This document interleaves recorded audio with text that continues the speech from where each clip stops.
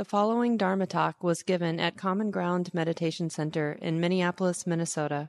The speaker is Mark Nunberg, guiding teacher at Common Ground. Welcome, everyone. Nice to see you today.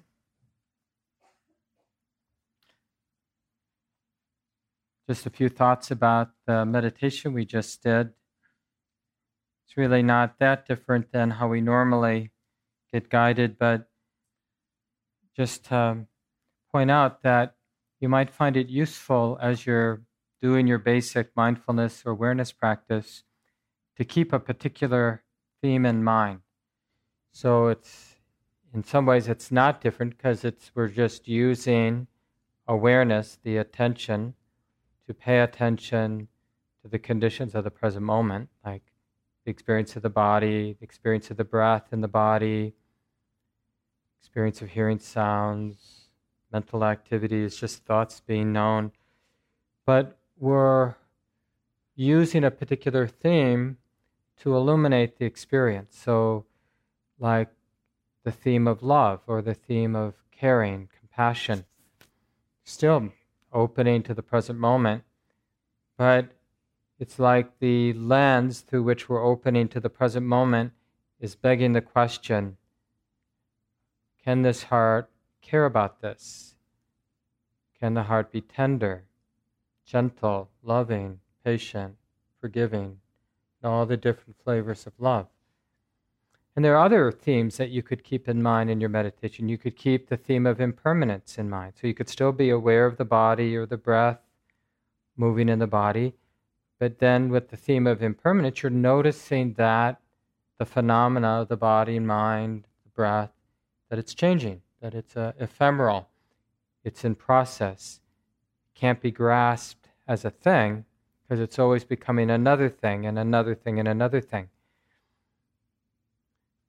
And so I want to make this point because, especially for those of you who've been practicing for a while now, you might find it quite useful to use themes, the themes that the Buddha recommends, because what that does, it's not so much that to really connect with the present moment, we need the theme of love or compassion, but by picking up that theme of love or compassion in the way that we did tonight, that's just one way, there are many ways to do it, then it can, by contrast, it can illuminate subtle habits of aversion we wouldn't otherwise notice, right? So when we're inviting ourselves to sort of, it's just a skillful means to breathe in and out of the heart, to tune into the sensitivity of the heart, to keep bringing to mind, I do care about this life, then the part of the habit energy of our mind that's like, screw this, I can't wait till this is done, that's irritated, that's impatient,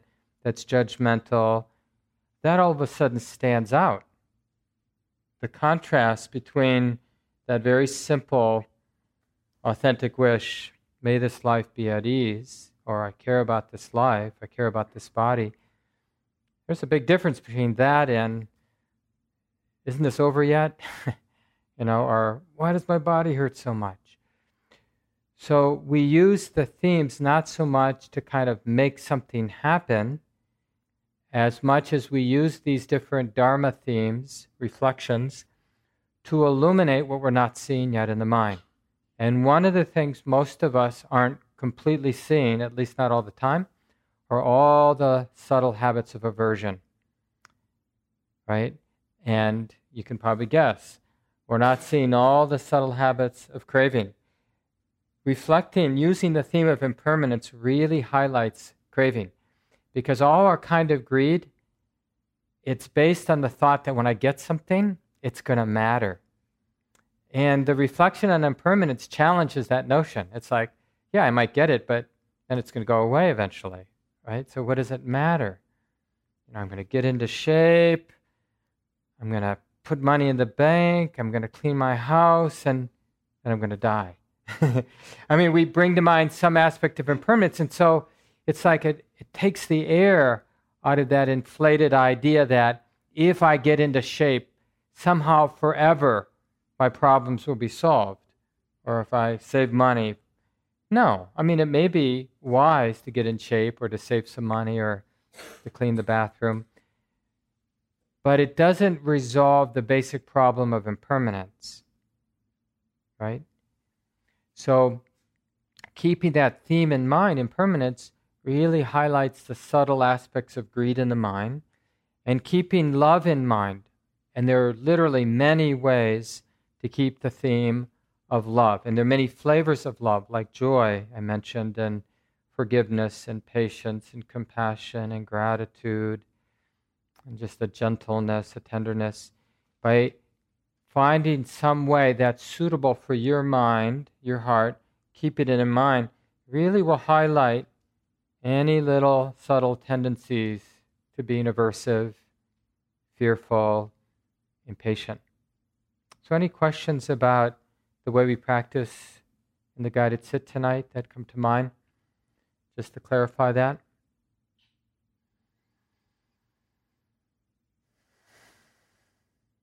Good. So we've been talking about, I think, one of the most potent, really potent in terms of suffering and the end of suffering. And this is the area of speech, because it is literally front and center in terms of how we set in motion suffering for ourselves. Probably, if we reflect just today, how many of us, and how many times we spoke in a way or didn't speak in a way that created troubles or suffering. Just the tone was off, we said more than we needed to say, or we thought we were being kind of funny, but really it was just about self-inflation, like wanting to be cool, or wanting someone to think we're cool, or wanting to be smart, or something like that, or wanting to subtly put somebody in their place or put somebody else down. We do it all the time. It's so easy for us to make fun of the politicians and how they distort the truth or color the truth or lie outright. I was listening to Bill Maher. Some of you know he's a TV personality, and but his program on Friday night that you can get on the internet afterward, he was just talking about how people don't even bother to be embarrassed about their lies, the politicians, anymore. It's just like, doesn't matter, because the people that support them don't know or don't care. And it is a scary thing, when people, that means you and me, when we start to lose a sense of valuing truth, and then we ourselves feel, the truth is we'll actually feel badly about holding back on the truth, coloring the truth, lying, but we train the mind not to notice that it hurts, that it doesn't feel good. Yet we train the mind to discount it or to be in denial of it. And then it's like, it just builds on itself. We find more reasons, more ways to justify speaking in a way where we think we'll get what we want, as opposed to speaking in a way that aligns with the truth. And I mentioned in the earlier talks in the sequence, I think this is week 3 or 4 now that we've been talking since the new year, we've been talking about this value coming out of the Buddhist tradition on truthfulness. And it doesn't relate just to speech, but speech obviously is a big part of this value of truth. That it connects right to the core, right to the heart of this practice of awakening. Because the whole point of awareness practice, mindfulness practice, is to connect with the way things are. To have a very real, direct, immediate experience, not mediated by our language, not mediated, there's no deceit without language. We need our constructions, our mental constructions, to be deceitful, to bend the truth. So we start by just this developing this value of connecting with experience. And then we do the very difficult work at what does that value look like when I'm interacting with my spouse? What does it look like when I'm interacting with the people at work, with my community, with my cat and dog? What does it mean, this commitment to truth, to being real, to being grounded, to not intentionally manipulating things to get what I want or to get away from what I'm afraid of? I mean, it's okay to want things and it's okay to want to get away from things, but we can be truthful about that. So last week I mentioned, just as a beginning practice for ourselves, to keep in mind two things. And Sylvia talks about this a little bit in her book. I have these two reference books up here in case you want some support for this series of talks. We'll be right kind of in the middle of these 10 beautiful qualities called the Paramis in the Buddhist tradition. And there are two nice books that cover these same 10 beautiful qualities. And truthfulness is just one of them. Generosity, morality, resoluteness, equanimity, loving kindness, patience, energy, wisdom. Maybe one that I'm forgetting. But anyway, there's Sylvia Boorstein's book. She's a wonderful Buddhist teacher in this tradition of Buddhism out in the West Coast, one of the founders of Spirit Rock Meditation Center. Pay Attention for Goodness Sake. This book's been out for a while, so you can get it in some of the public libraries as well. And then this book you can download for free online. It's a monastic book, and generally they don't charge for the books, but you need an e-reader, or if you could write the monastery, and they'll mail you a copy if they still have them. And it's called Parami. That's this Pali word. It means to cross life's floods, to cross the floods of our minds, right? The beautiful qualities that help our mind to not get swept away. These are the 10 qualities we've been looking at. And his name is Ajahn, which just means teacher in sort of monastic terms. And his name is Sucitto, Sucitto. And you can take a look at this afterward. So these are two great references for these teachings. In any case, in Sylvia's book, she gives us two really practical ways to begin this work. Or she gives us this first one at least, which is to just hold in our mind, as again, this is a theme we keep in mind, and especially as we're living our life, going through the day, each time we feel compelled to speak, is what I'm about to say an improvement on silence? And just to, not in a judgmental way, but just as a way to pause. Is this needed? Is it helpful? Is it an improvement? Is it likely to lead to happiness for myself or another? And then the second, more subtle but ultimately more powerful reflection to keep in mind, remember, for those who were here last week, it has to do with needs. And this comes out of the NVC, the Nonviolent Communication Training, but it's basic human common sense. That whenever we're in an interaction, we're grounding in the very, direct experience that I'm a beast. And as a beast, I have my basic primal physical needs of safety, food, of shelter, the sort of being a sexual being, that's sort of that charge. And then as a social being with all of my social conditioning, I have some basic needs to belong, to feel respected, to be heard, to be, to receive affection, to be liked, or whatever your particular social needs are. And then we have maybe some spiritual needs. So the second reflection that we can basically hold as we live our life of relationship, right? Because we're always in relationship, is just to be really honest about having needs. And the more we're really direct and honest that I have needs, and you can just check it out right now as we look around the room, everybody in this room is a beast, is a social being, a spiritual being with needs. Everybody. We all have needs. And so if we're going to be in relationship with each other, it would be great if we could not forget that. Like if we could keep that in mind, keep that theme in mind. This person just has needs. I have needs. Do I have any clue what this person's needs are? Does this person have any clue what my needs are? Maybe we should, maybe our dialogue should begin on that level. Let me tell you what my needs are in this situation. What are your needs? What I heard you say is, there's nothing nicer than when somebody, in an appropriate way, can mirror back to us what our needs are, so that they may not be able to meet our needs, may not even be in their power to meet our needs, but the fact that somebody is connected with us enough to know what our needs are and can mirror that back, we feel heard.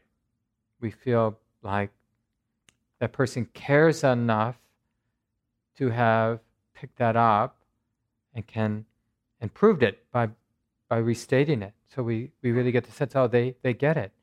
And then we can give that gift to the other person. We can say, what I sense you need now, or what I sense you're asking for, or what I sense you want in your life, what you're looking for in your life is, and then we repeat back what we've been hearing. Is this right? We might even ask for clarification. Does that sound right to you? That you're looking for this, or that you need this, or you're asking for this. It's kind of ground zero for a healthy relationship, that we're meeting in this space, that we're two beasts, two social beings, two spiritual beings, and by definition we have needs. So let's ground there. Let's be real about that. So that's a nice reflection. You can keep using that, but I wanted to go a little further, and this comes from Sylvia's different book, It's Easier Than You Think, one of her earlier books. And there she has a chapter on right speech, I believe. And the notes I took, she divides it into 4 levels. And this is just a really useful way to think about using our speech. So the first level is just getting skillful at restraint. So a lot of the time, we're rushing. We don't, just to be honest, we don't have a lot of mindfulness. The mind's a little scattered, a little fried from being pushed around during the day. But there's enough clarity, enough mindfulness that we know at least one thing, which is, I don't want to make a mess of this interaction. I don't want to end up causing more harm for myself or another, right?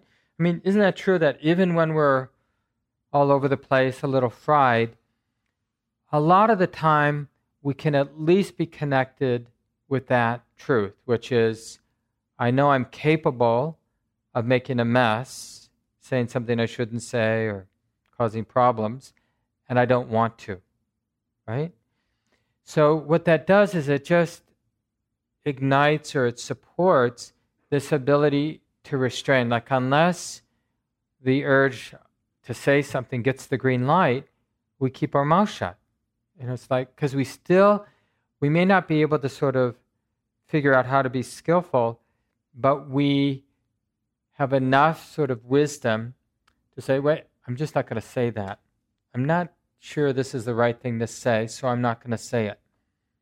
And I'm going to actually remove myself even from the situation, because if I don't, I might just end up blurting it out, right? Because even I might be able to restrain myself in this moment, but I could get re-triggered in the next moment. So I'm just going to move away from this. So that's what Sylvia calls entry-level right speech or wise speech, where all we can do, but it's something, it's not nothing, all we can do is find in the heart, in the mind, the desire, the wholesome resolve not to make things worse, not to cause harm with our speech. Right? Not to use it as a weapon. Because we all know we can, especially those people we love, right, that we've been close to, we know how to hurt them. I don't know if was it in the Sunday night group that I mentioned. Maybe my brother will listen to this. I know he listens to some of these talks, but way back when he was young, he's about 4 years younger than me, so I was probably 8. He must have been like 4. And he had a turtle, and he was keeping it in the backyard. It was the summertime, and the turtle wasn't doing very well. I forget exactly why it was sick. It had a sore at the top of its head that wouldn't heal or something like that. And it was, my brother loved this turtle and did his best to take care of it as a 4-year-old can. I mean, we could go on and on about human beings taking animals. That's another conversation. But there it was, and for whatever reason, he got me mad. And so I don't remember exactly what I said, but I said something that made him feel guilty about not taking care of his turtle.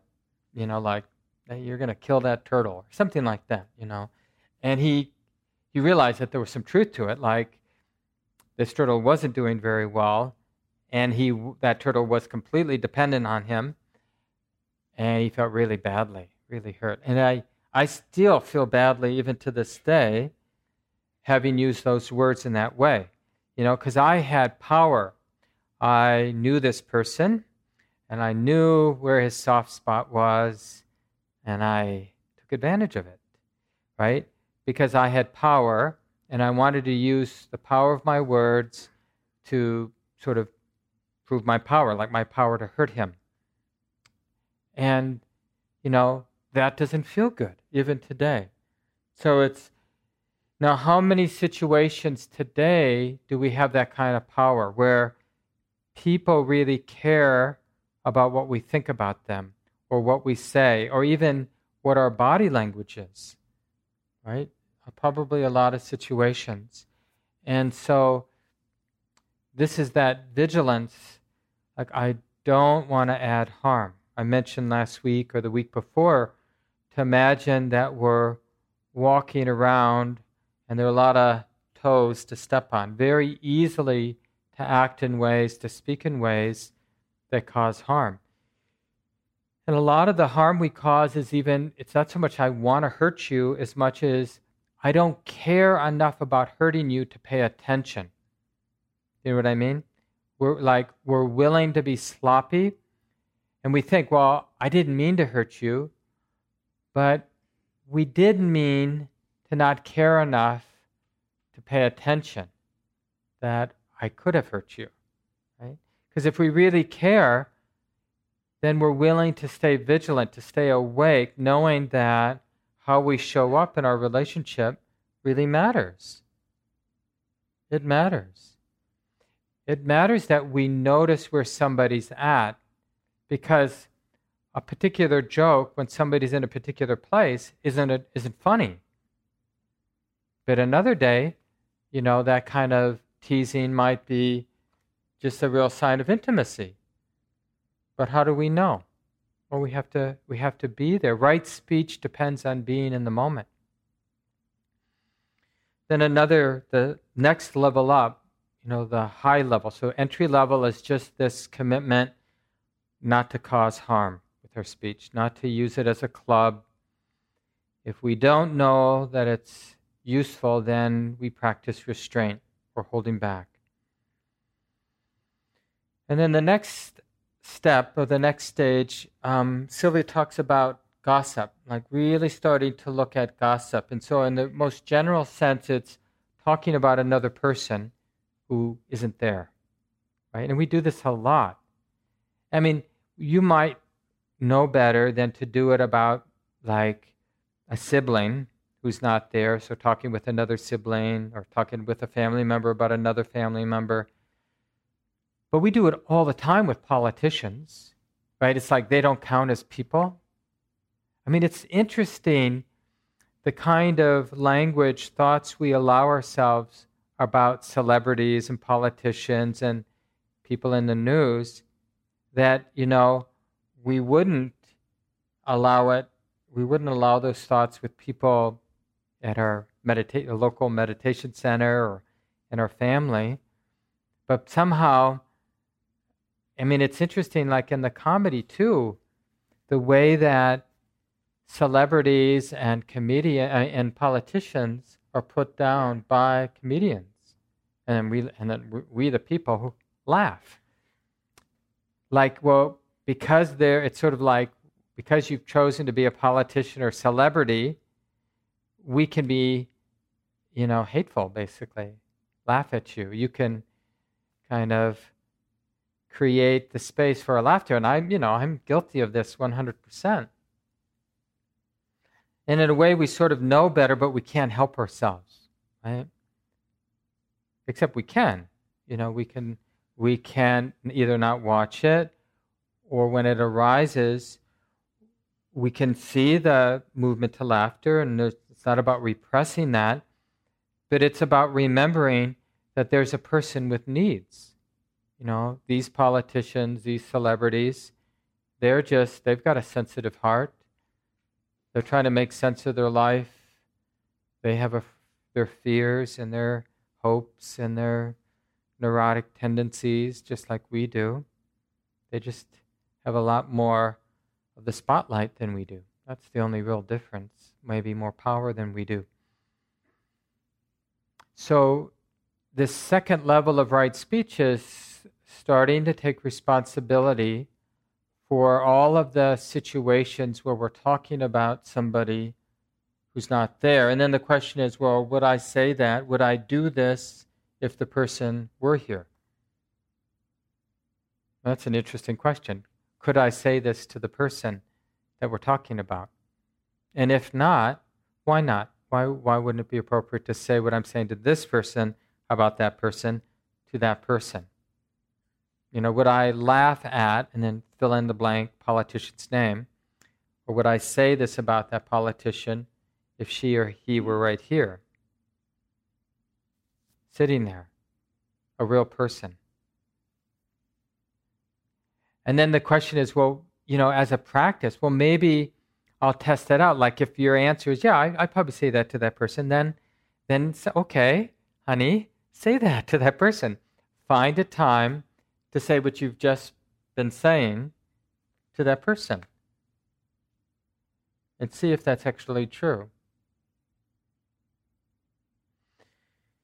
And so with this commitment to not gossip, we're really teasing out the sense of mistrust that comes from gossip.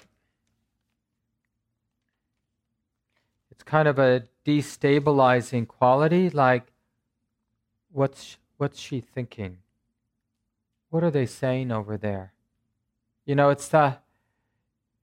the thing is, we're rightly suspicious because we know what we're saying over here. So it doesn't surprise us that they may be saying things over there. So what are they saying over there? And here's the interesting thing about gossip, because a lot of times, when we're gossiping about somebody, a lot of what we might be saying on the surface is sort of nice. But it's really interesting how our minds are very tricky like this. We're not, the people who come to Common Ground, we're not the kind of people who are going to say, that idiot, did you see how he dressed? Or, we're not going to do that. But we might say something like, well, he's just, he's really trying. But what we're really saying, the intention in the mind is, he doesn't belong. This person does not belong, doesn't have a clue. But, we're just being polite. So even if it seems that what you're saying about somebody is supportive or kind, we really want to look. And a lot of gossip is sort of interesting. It's more, often it's not even really about that person as much as it is sort of supporting the clubbiness, the tribalness of the group that you're with. Like, we're the people that think that politician is an idiot, or we're the people that would not dress that way, or we're the people that think Common Ground is not the kind of place to practice, or is the kind of place to practice. It's like we have these ways of building up and putting down. May not be so much about our opinions as much as saying, hey, we're family. We're a club. We're a tribe. We belong together. We're not those other people. And so that's a very understandable because, part of our social needs that we have as a social beast is we need a sense of belonging. But at what cost? And what are healthier ways to establish a sense of belonging, and what are not so healthy ways to establish a sense of belonging? And remember, taking up speech as a place for practice is not meant to give yourself ammunition for judgment, right? I mean, we have a lot of good reason to judge ourselves. We don't need more reasons to judge ourselves. It's about being interested in the causes of suffering for ourselves and for others. Not just the causes of suffering for other people, but also the causes for our own suffering. Because as we develop more and more mindfulness in our lives, you'll notice, I'm sure many of you notice, it's like after we've been talking to somebody and then we're sort of back in our car or more in a quiet space, we will notice what was off in the conversation. It will be, in a sense, reverberating in the heart, in the body, like, ooh, that doesn't feel so good, what I just said, what I just was in the middle of. Even if we weren't even the one talking, but we just were there receiving somebody else, but didn't have the wherewithal to sort of say, you know what, I don't want to hear this, or this doesn't sound right to me. I can't be part of this. I mean, how many times have we been with somebody else's wrong speech, but we didn't feel clear enough to name it and say, I don't want to be part of this. So in a way, we say yes to their wrong speech by not saying anything, right? And then we even feel, after that, we feel like, oh yeah, that wasn't right. But that isn't bad to feel that, it's good to feel that. Like, oh yeah, because if we don't feel the unpleasant reverberation from, let's just call it wrong speech or unskillful speech, what would be the incentive to change? We need that yucky feeling to feel, yeah, let's not do that again. Let's stay awake so that we'll have this sixth sense when this is about to happen, play out again like this, and we'll make different choices. We'll say something different. We'll keep the mouth shut, or walk away, or we'll do whatever, we'll experiment, see what works, so that we don't end up with this feeling, which is basically the heart saying, honey, don't do that again. Please, don't do that again. That's what that yucky feeling is. So from a Buddhist point of view, from this practice's point of view, we appreciate that feeling of remorse, right? Like, ooh, because that is lived or active wisdom, right? Reverberating in the heart. Honey, don't do that. When you do that, it feels like this.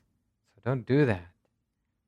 So in a way, we highlight that. We keep those wounds of having been unskillful, we keep them on the surface. We don't try to, oh yeah, I don't want to be that person. No, we say, yeah, I was that person.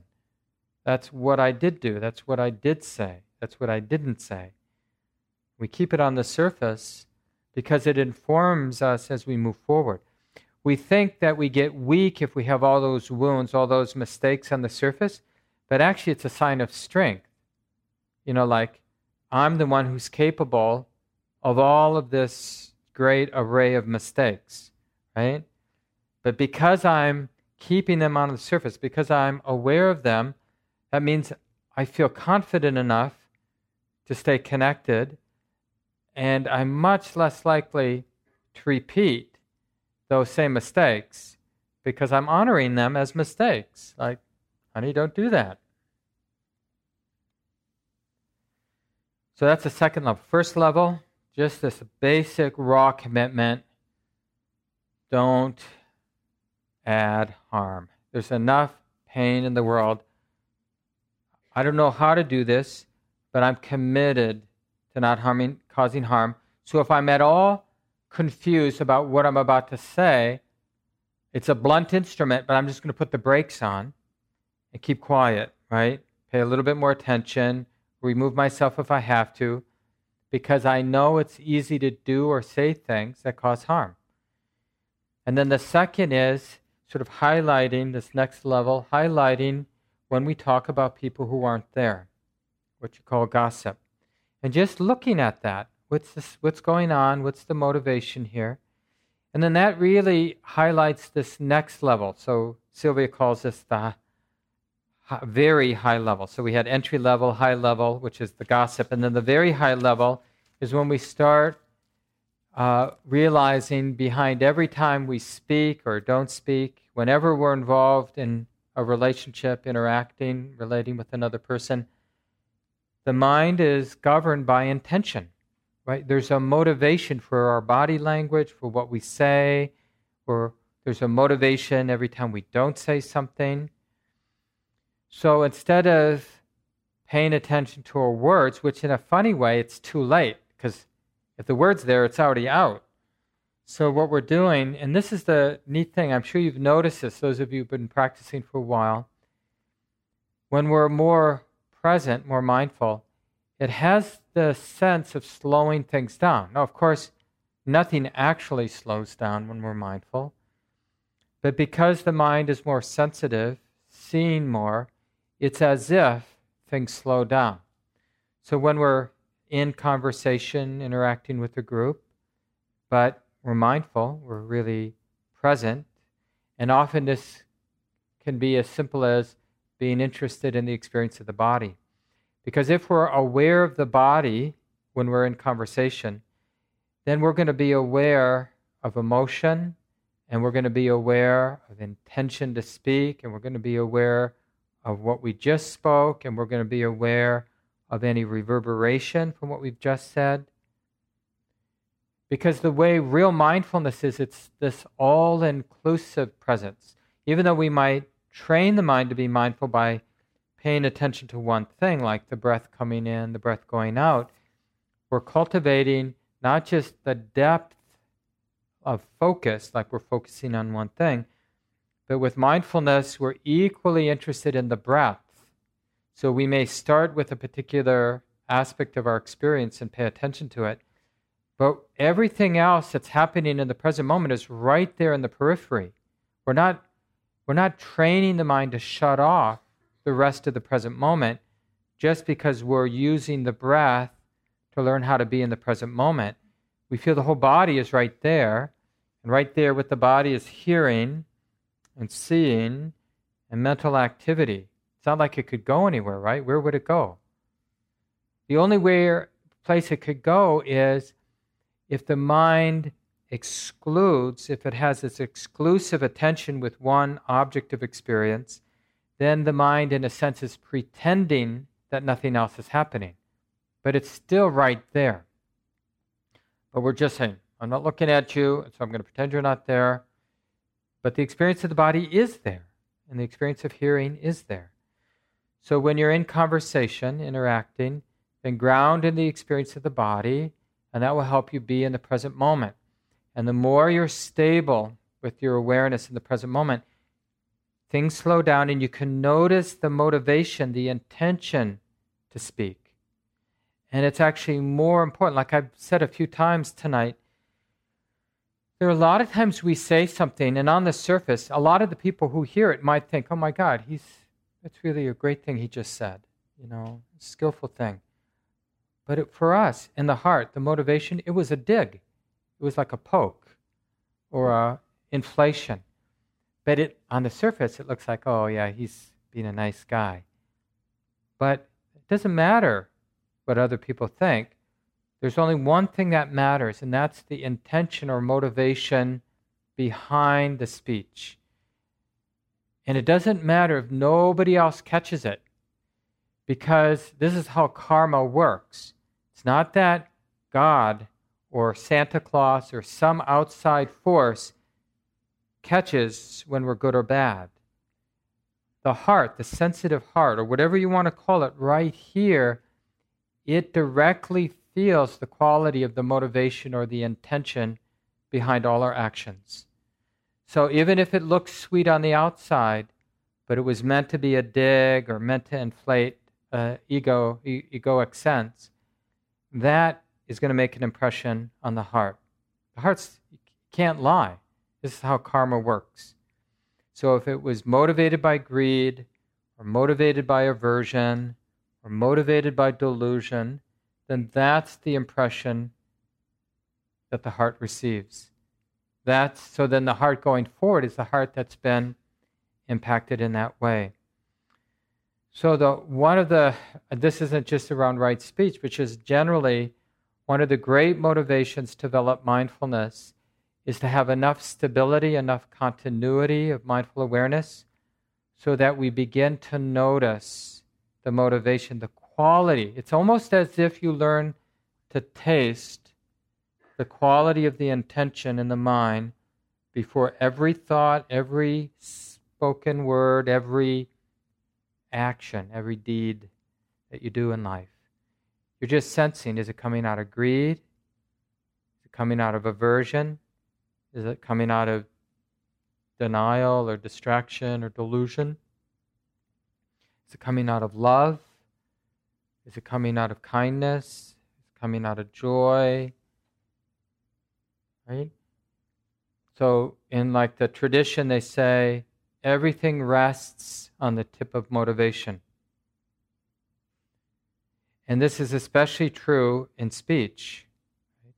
What does it taste like, the intention behind what I'm saying, what I'm about to say, what I've just said? So it doesn't matter if you've already said it, you can still taste the intention behind it. It's better to catch it late than not at all. Or catch it right when you're doing it, or even best, catch it the moment before you say it. Because then there's still time to go, this doesn't taste good. I'm not going to speak what I'm have the impulse to speak because I don't trust the force, the volitional force that those words are coming from. I don't trust it. It's like I'm trying to impress my wife, or I'm trying to, be better than somebody, or I'm trying to basically say, look at me, look at me. I don't trust that voice. I don't trust that need. So we always have an option when there's awareness. What's the option? We can either say it, or we can feel the unpleasantness of that intention in the heart, right? That's the option. And it's always more skillful to just feel the neediness than to act it out. It seems when we're not paying attention that yucky feeling will get relieved if we say or do what we want, what we have the impulse to say or do. But it's so much more skillful to just feel what we feel and not act it out. And this is something each of us has to learn for ourselves. You really have to directly experience in your life, with great gratitude eventually, how nice it is when we feel an unskillful motivation to realize we have the option just to feel it, and how that protects us from having to act it out one more time. And that's how we wear out bad habits, is we feel how unpleasant the impulse is without acting out the impulse. Right? That's if we catch it before. That's the third, that's the higher level. And then the ultimate high level, as Sylvia says, is this, it's really what we'd call a saint. And so, one way to talk about a saint, somebody who's awake, enlightened, a mind that's not dominated by greed, anger, and delusion, is that person is able to be in the moment. They're not trying to speak skillfully, right? Because the idea of Mark trying to speak skillfully is an obstruction. So you have to let go of that construction. And it's this radical trust that if I'm just present, radically present, that's my only sort of tool, my only defense to be a happy, loving, skillful human being. I give away every other defense, and I give myself one tool, which is to be radically present. So then, when you go into an interaction or into a social situation, you don't go in with a plan. This is what I should say, this is what I shouldn't say. Your only tool, your only plan is just to be 100% there, and whatever I say or don't say, it will naturally arise because of being connected in that moment, being really there, really real, really awake to the motivations, to everything that's moving. So this speech is not prepackaged.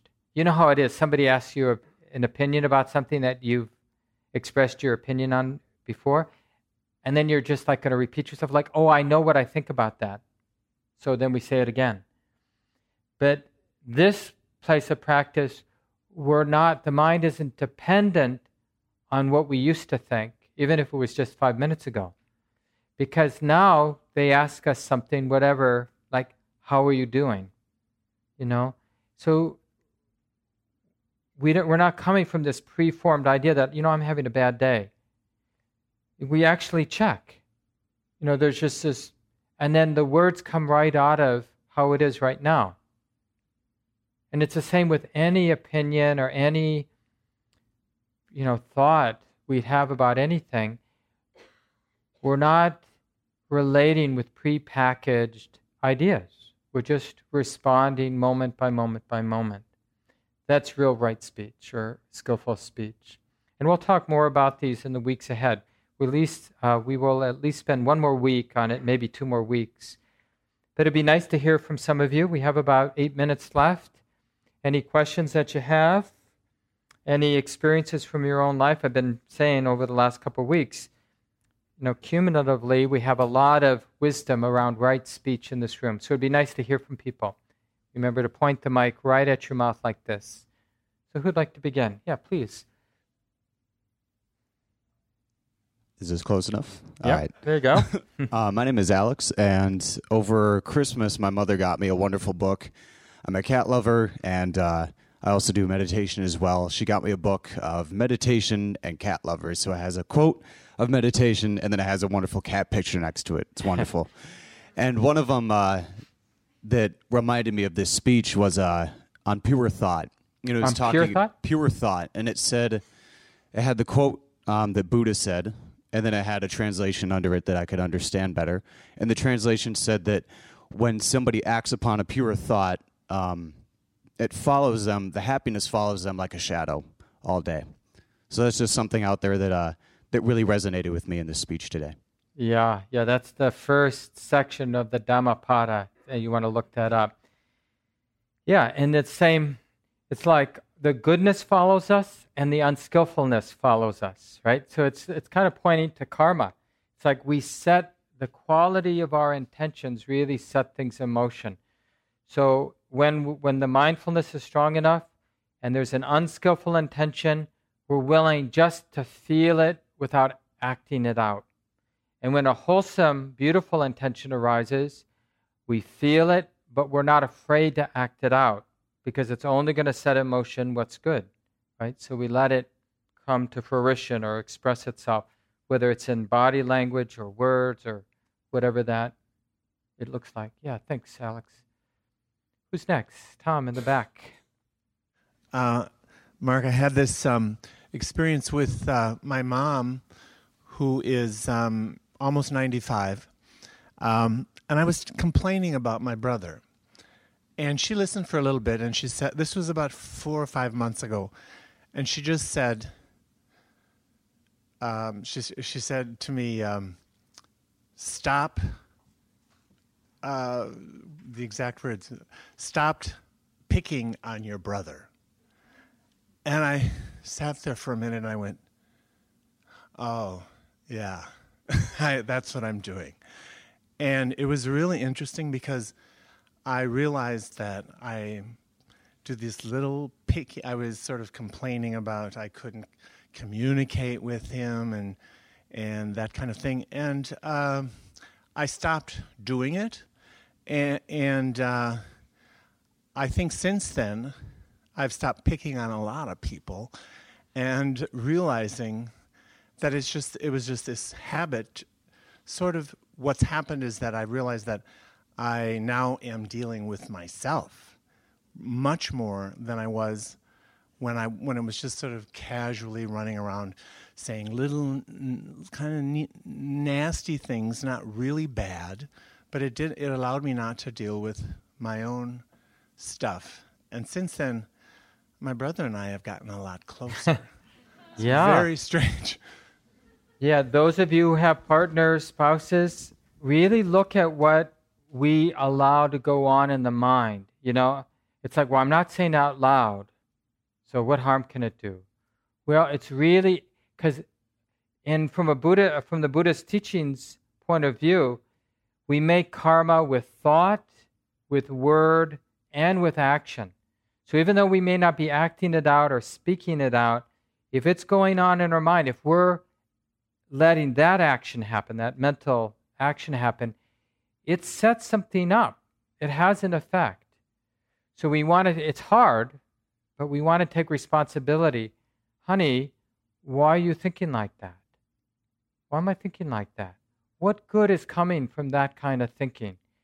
Is that thinking actually true? I mean, these are the kind of things I have to ask myself. Is this actually true? You know, this mind complaining, like I would never say that out loud to my wife, my partner. But it's interesting what I'll do in my mind. You know, I have to challenge that, like, you know, stop picking on her. I mean, basically like your mom. And boy, we want to be very happy for any place in our life that will reflect that back. Imagine, I always joke about this, but imagine if we had some of the best filmmakers that had access to not just what we say out loud, but what goes on in our mind. You know, every day, at the end of the day, they'd hustle and they'd edit down to like 15 minutes the whole day, the highlights, and they'd play it back, what we were thinking and what we said. We would get so skillful so fast because it would be so apparent to us what is causing suffering and what is alleviating suffering in our own heart, let alone in those people around us, if we could just have that reflected back to us. But we have this capacity to be unaware because we don't have good friends, like your mom, you know. She was being a good friend in that moment. Thanks, Tom, for sharing that. Still more time for at least one more person. What comes to mind? What have you been learning about wholesome speech in your life? Questions you might have? Yes, please. I'm Annie. You talked about, you know, if something you're going to say or you feel the urge to say is going to do harm, just stop. Don't even go there. But what about those instances, and maybe this is just my mind tricking me, but you feel like, you know, this is something that needs to be said. And maybe initially there might be harm, but in the long run, it's going to do some good. And is that, you know, and I think there's very obvious instances where, you know, someone might be harming themselves or others, but more subtle, you know, problems too. Yeah. So the teaching isn't not to speak in ways, I mean, some, like you say, Annie, some of our speech is going to cause hurt. And that's sometimes really good medicine. That's what the world needs. You see this around issues of racial justice these days as people get better at pointing, using words and action to point at white privilege, for example, or point at some of the systemic injustice in our culture. And it's like really makes a lot of us feel uncomfortable, like that we're part of this, that we can't sort of live with this idea that, oh, it's fine, or something, you know, whatever kind of delusion we might prefer. But it might be just the right medicine to make a lot of people uncomfortable. That might be part of a deeper kind of healing. So what you don't really know, but what you can know, it's hard enough, but what you can know is what's the quality of your own intention or motivation. That you can get a sense. Are you doing it in order to hurt, or are you doing it in order to heal, in order to take care of, because you care? Right? Is it compassion or is it aversion? And to be honest, a lot of times it's mixed. We kind of care about healing and doing what's right, and we kind of want to poke too. So don't expect it to be always one or the other. It's almost always mixed. And so, in a sense, then we receive the karma. So whatever of that intention was unwholesome, there's going to be some suffering that will come our way. And whatever of the intention, motivation was wholesome, it will feel to that degree liberating and freeing. And here's the other thing. If we've been making a lot of mistakes, just in our personality has been more to keep quiet and to shut up, because that's what we've been conditioned to do, then initially it might be a little bit explosive when we start to speak, and it might be really messy. But that could be in the right direction, just to realize we don't have to be afraid of speaking. Other people who always speak, they might just need to, in a clumsy way, just keep their mouth shut for a while. And it may not be ultimately skillful, but it may be a step in the right direction to just notice what it's like not to be dominating the conversation for a while. Right? People who do this for a living. So let's let go of the words. I'll just take a few seconds to sit together, just enough time to take a couple breaths. Appreciate the silence.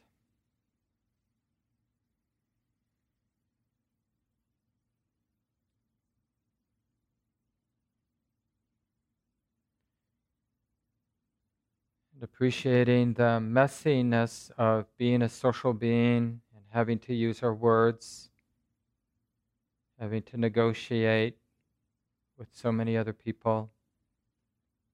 So we can appreciate our elders, all the women and men who over the centuries developed some real wisdom and compassion and passed along what they've learned. And now it's our turn to hear the teachings, integrate them, develop wisdom and compassion in our lives, and become part of the causes for real peace and freedom from suffering in the world and in our hearts. So may this be so. This talk, like all programs at Common Ground, is offered freely in the spirit of generosity. To learn more about Common Ground and its programs, or if you would like to donate, please visit our website, www.commongroundmeditation.org. Thank you for listening. To learn how you can support the teachers and Dharma Seed, please visit dharmaseed.org/donate.